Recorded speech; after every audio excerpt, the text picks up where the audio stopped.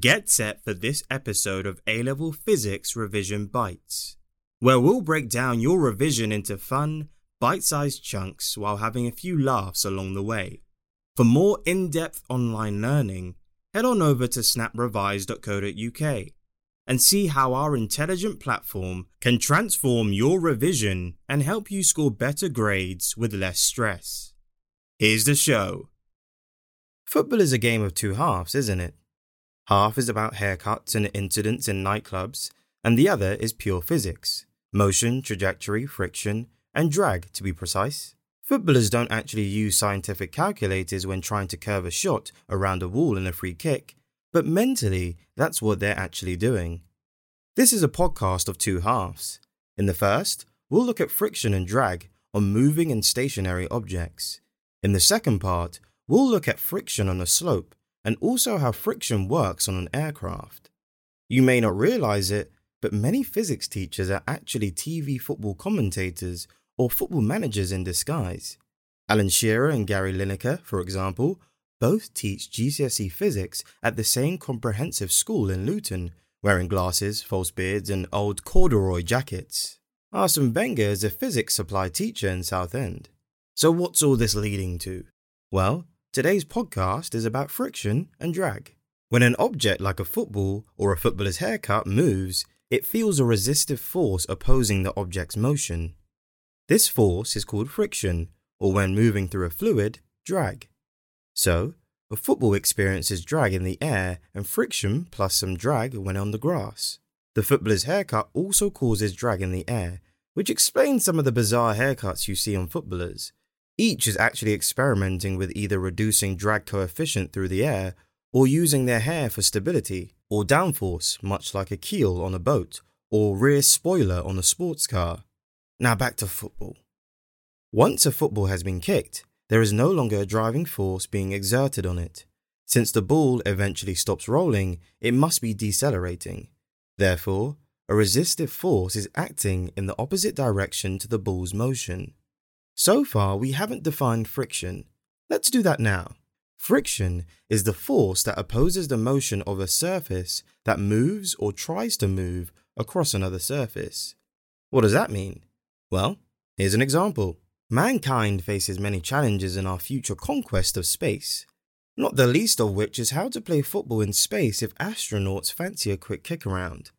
Since there is no air and no ground, there is no friction on a moving object. A quick kick around outside the International Space Station, in theory, could cause a football to travel all the way to the nearest star, Alpha Centauri, and 4.37 light years is a long way to go look for a lost football. It's much the same for a footballer's moving car. The friction force stays at a constant value and acts in the opposite direction to the object's velocity. To accelerate, the driving force of the car must be greater than the friction between the car and the road.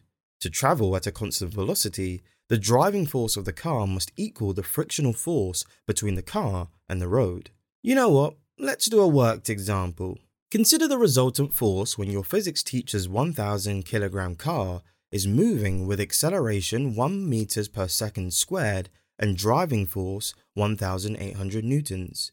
Now, since even a Hyundai i10 weighs about 1,300 kilograms, this has to be some lightweight supercar.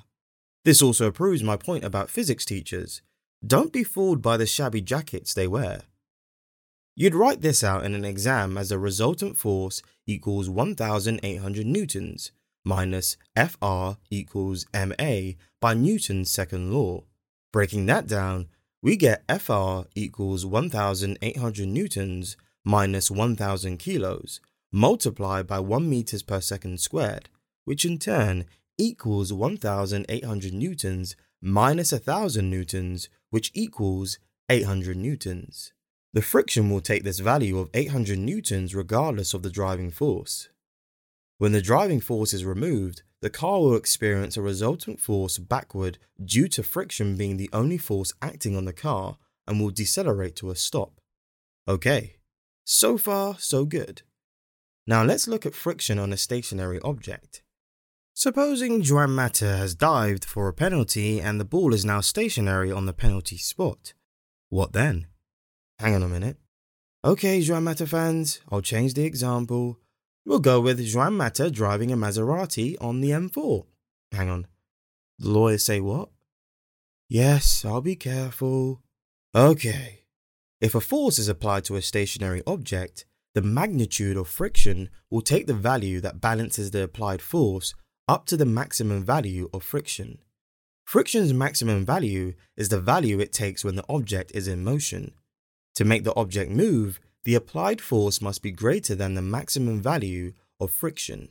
Consider Juan Mata's car remaining stationary at a service station on the M4 under a driving force of 500 newtons.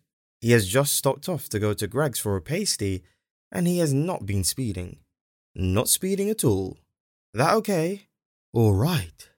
In an exam, you would write the resultant force equals 500 newtons minus Fr equals ma, which equals 0 newtons by Newton's second law.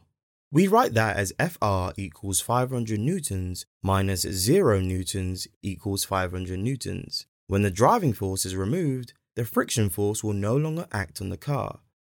So that's part 1 on friction and drag. In part 2, we'll look at friction on a slope and the drag that jets experience when flying.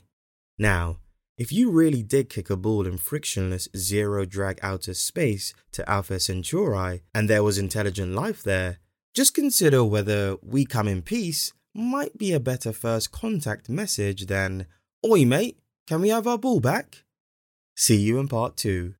That's it for today's episode of A-Level Physics Revision Bites. Are you looking for some extra help to improve your grades, but can't bear the thought of forking out £50 an hour for a private tutor? Neither can we, and that's why we built Snap Revise. Snap Revise is an intelligent platform that provides high-quality, tailored support that is more effective than private tutoring and is available anytime, anywhere for a fraction of the cost.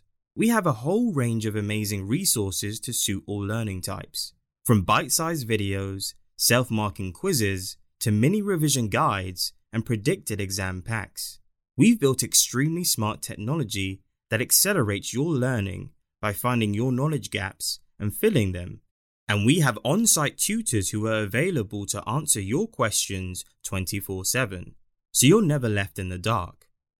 Head on over to snaprevise.co.uk or download our app and get your free trial now. Also, don't forget to subscribe to the show so you can get the latest podcasts as soon as they come out. And while you're at it, leave us a review and give us a rating so we can keep bringing you as many free, high-quality podcasts as possible. See you next time.